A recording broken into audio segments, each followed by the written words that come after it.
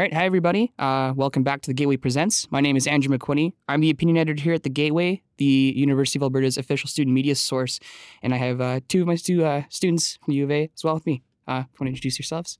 Hi, my name is Christine McManus. I volunteer with the Gateway's opinion section, and I am in my third year of a psych degree minoring in sociology and English. Hi, I'm Bree Micklejohn. I'm in my first year, and I'm also a volunteer with the Gateway and Opinion section. I'm in a classics program with a minor in creative writing. Excellent. Thanks you both for coming on today. Yeah. So the topic of discussion today, Ted Bundy. So yeah, as most people would have known, there's been a huge kind of blow up in a lot of Ted Bundy content. There's been a cool documentary released on kind of Ted Bundy, who he was. And for people who don't know, so Ted Bundy was an American serial killer, and I think one of the reasons why, part of the reason why he's so well known is because of how good looking and charming he is, and that was how he got a lot of his victims, because he would either pretend to be somebody who was lost in need of help, and I believe one of the other tactics he used was pretending to be disabled, so he would need help getting into his car, and that's how he would get people to get close to him. So that's the big reason why he's so well known is because he was so charming and he acted so disarming. So yeah, there was that fascination with that Ted Bundy character and a lot of those characteristics there of that charisma. So there's been that documentary released on him, and there's going to be a biopic as well where they've casted hot man Zac Efron in the position of Ted Bundy, which is, for a lot of people, I think, riling some feathers. Yeah, no, for sure. I think a lot of people are kind of raising eyebrows at the idea of Zac Efron, who everybody basically knows as the wholesome guy from High School Musical, playing this deranged serial killer. And about kind of what that says about the way that we perceive serial killers and the way that we perceive men in general who commit these kinds of atrocities and do these terrible things. I think that's where a lot of that backlash is coming from. It was interesting that you mentioned High School Musical, because people have this association. But on a similar note, I don't remember his name, but the guy who played Austin from Austin Alley, that Disney show from way back when, he was also cast to play Jeffrey Dahmer in a recent movie, and there was nothing about that. So I'm just wondering, what's the disconnect between people getting super upset about Zac Efron versus this other Disney star that got cast in a similar role and no one really batted an eye or anything? Yeah, I don't know why Zac Efron in particular is getting this backlash. Maybe because High School Musical was such a big phenomenon, and he was the star of that. Maybe because Ted Bundy in particular is, as I mentioned, famous for being very attractive and very disarming.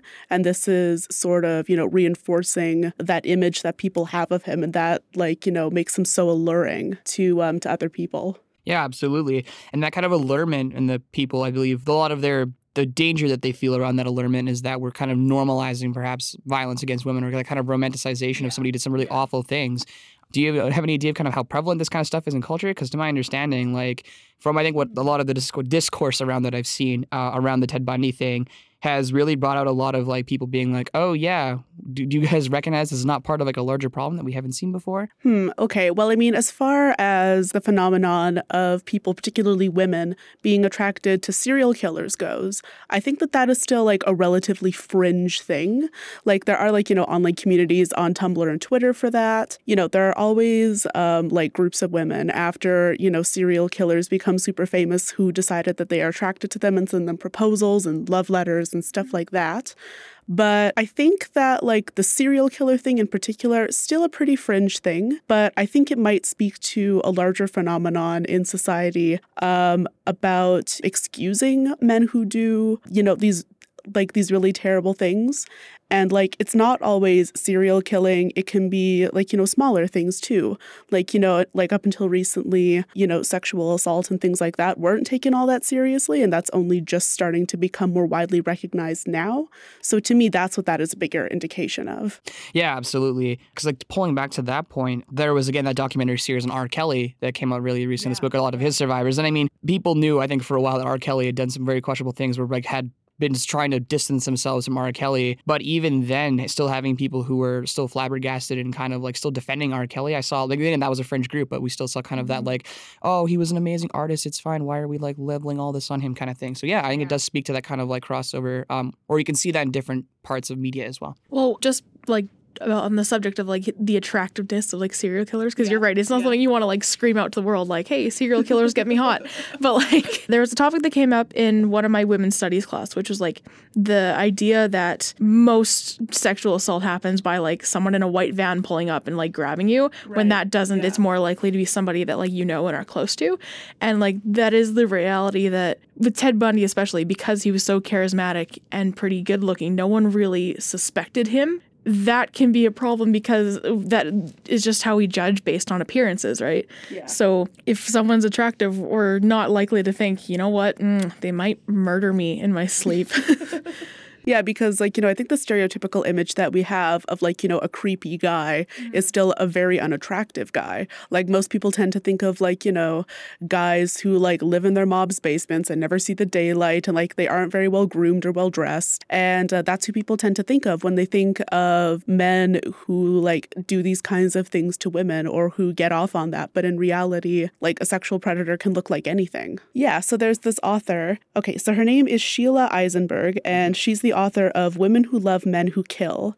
And she wrote this book as kind of like, a way of studying why, like, the wives or girlfriends of serial killers who, like, find them after they have been, convicted or have been put on trial, like, who are intentionally seeking out these men, why they do it and, like, what they're getting out of it. So according to her, there seem to be, like, a couple different, like, groups of women based on different motivations. So like the two most common are either the women who believe that they see, the true side of who this man is, that like he's not the monster that everyone thinks he is, or even if he is, that they think that, he has like, the secret compassionate side that nobody's yet unearthed and they can somehow change him or heal him.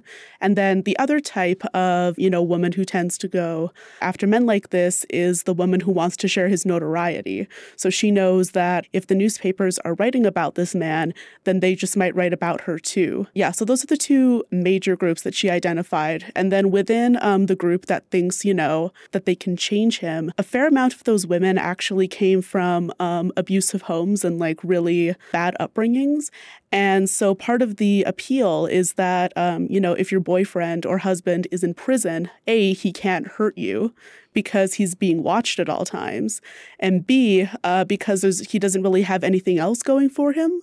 Like, all he thinks about is you. So a lot of these serial killers and criminals tend to, like, shower their wives and girlfriends with affection whenever they come to visit because who else do they have? So I think, like, all those things are what make it so appealing to women who do want to be with these men. Well, yeah, it's interesting. I've seen another related topic, another kind of group of people that I think are like some violence against women that gets normalized and stuff like in the incels community and stuff online that's becoming bigger and coming into prevalence. There was, I think a lot of times in the first discourse on Elliot Rodger, who was the man who went around and did like a mass killing at UCLA, there was lots of stuff after the fact. I mean, of course, a lot of people, and rightfully so, said his actions were deplorable. But there was also, again, I think there was still like a small group of people who were like, if X had happened to people that actually cared and realized he was okay, like we could have changed him. There was some like compassionate side, right? So yeah, I can see that kind of also reflected in some of the other discourses that were around. Well, and I remember that for a while that was a theme after school shootings, particularly I think it was the Parkland shooting of like organizations and school administrators promoting the idea of like, approaching your classmates and talking to them if they seem lonely as a way of preventing mass shootings. And that was really heavily criticized by a lot of people because in a way it's kind of saying like, hey, you'd better be nice to these lonely people because if you aren't, they might just kill you. And it's your fault if you don't talk to them. Well, and I also had friends in high school who were just naturally kind of solitary people. They just didn't want to be around a lot of other people because just how they were. And they weren't violent or anything. That's just, they liked being alone. So yeah, I understand the criticism to that because it kind of promotes the idea that like you're responsible for somebody not taking violence against you, which is kind of a subset of like a victim blaming as narratives that just seem not cool. It definitely is. And that's still all too common in our culture. And in fact, I think at one point I even saw, people will also say and this happened with Elliot Rodger, but this also happened with other serial killers, whether they were incels or not. Like, people would talk about how the women who rejected them, if that was a factor, should have given them a chance, or should have done something differently, or should have seen this coming. It kind of sometimes seems like no matter what we do, we sort of just can't win. We shouldn't trust the wrong men because they might turn out to be serial killers, but at the same time we should always make ourselves emotionally available to men, or they might turn into serial killers.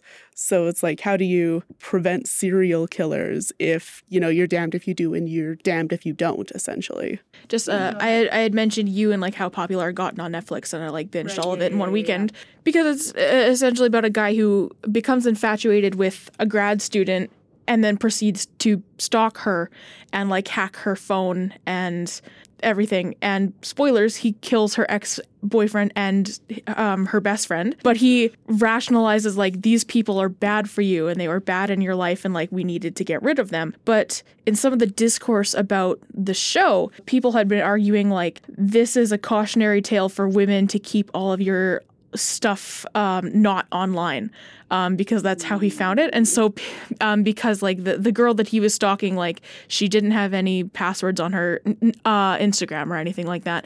And so people were saying, well, this is what happens when you put too much online and you don't lock down your Instagram or your Facebook. And the creator of the show went on record saying, no, that's not what this is about at all. It's just about how technology has made it very easy for people to kind of snoop into your room, but it wasn't targeted just towards women. And also how good looking people can do bad things is what I'm trying to say. Yeah, sometimes the people you would least suspect are the ones who are in fact the most dangerous. Yeah, no, and I think I remember I saw this other post about one of the people, who worked on the show, and about how, when she was originally reading the book that it's based on, how, it took her, getting, a fair amount into the book, over halfway, for her to realize that, consciously or not, she was choosing to root for the villain of the story. And she said that a big part of the reason why was because the story was being presented from his point of view. And you have to, be able to step back and look at the story critically and realize that he's, an unreliable narrator. His perception of himself is not very reflective of reality. But the fact that in the story he is the one controlling the narrative, I think is quite powerful. So I think that when we're talking about issues like this, it's important to consider who we're putting at the forefront of the narrative, and who I guess is being allowed to say what these stories are about, or who these people are, because I think that can also have a very profound impact on how we perceive them and whether or not we're likely to sympathize with them. And I think a lot of that centering, around that character, telling things from that, unreliable narrator point of view, and getting them, having that, again, centering where you're oh, we're focusing on Ted Bundy. We're not focusing as strongly on, oh, here's all the women he killed and did horrible things to. Here's the main character from You, told from his perspective. He's the protagonist. We still we'll probably get much more of, the character that he's chasing after, more so than Ted Bundy's victims, but we're still getting less from her point of view, right? We don't have a lot of that point of view necessarily, and I think a lot of popular culture and a lot of stuff necessarily from the victim's point of view, right? There's some kind of enigmatic focus. There's this aura around these kind of characters, again, that alluring character that we have. Why are we moved to go this way? So yeah, is it a matter of framing? Is it a way are there other things that lead people to read into things despite the framing kind of trying to move them away from those readings? Yeah, that mediation's really tough. So then do you think it was a bad idea for them to do kind of more of Ted Bundy's perspective rather than the women that he did horrible things to, because they have put it at his perspective and casting super attractive guy Zac Efron? Is there a possibility that because they frame it from his story, the people who see it, is there a greater chance that we might get more people who become infatuated with him in the bad way, the women who have things for serial killers? Are we enabling that by focusing on him rather than his victims? Are we doing the victims a disservice by focusing on the perpetrator of the crimes against them? Yeah, no, I think that's definitely an important question to consider whenever we're thinking about creating or consuming media about the people who did these things, because often either if the killer is being covered in some kind of fictional story or in like a story that's meant to be like more documentary in nature, I think a lot of the time the victims are kind of just like used as more of an emotional impact thing for the audience, if that makes sense. Their suffering it's touched upon, but it's either for shock value or to instill like a sense of like fear and disgust for the killer, but it's always centered around the killer. It's not really about them. No, absolutely. Yeah. They become kind of like often, I guess, tokenized and used in those ways. It's like almost in a lot of ways, even in documentaries, plot devices. And like that's a very like dehumanizing way to put it, but I also think is like very true. It may be a little more nuanced than necessarily calling them straight up plot devices. And I think some documentaries probably do a better job than others, and some media do a better job than others of like portraying these women as agents and as actually having like a purpose and like an interiority. And we're not just focusing on the interiority of the serial killer. But I think that's a big thing. Like we end up, a lot of that, I think, appeal and the allure of these serial killers is we're just like we so want to get into their heads and just know the thought process because it's so alien to us. So we really want to like have a focus where we're like, I just want to try our best to get into this head and explore this. But like, again, there's that expense that comes with focusing on wanting to get and to have that desire to know this person fully. When is it totally necessary to know this person fully when like he ended up doing the things that he did? Because like some people would say yes, maybe because it's easier for you to prevent stuff like this going forward, like maybe a pragmatic approach to that. But I also think that like, where do you draw the line between like it was the individual person versus like and like their motivations and their mind versus like other outlying social factors and anything else there too. So just as a closing thing, it was a great discussion. If there was going to be a kind of serial killer biopic, if there was going to be a serial killer documentary, what kind of changes in the way that it's framed or the way that it's told would you like to see? Maybe that would challenge maybe the way that it's done now and some of the problematic stuff that comes out with it.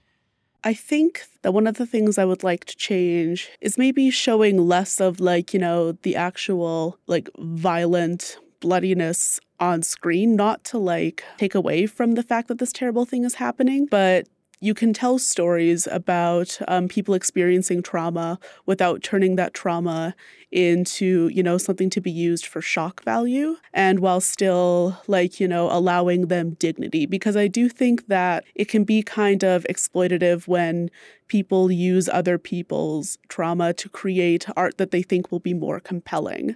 So that is one thing that I would definitely change.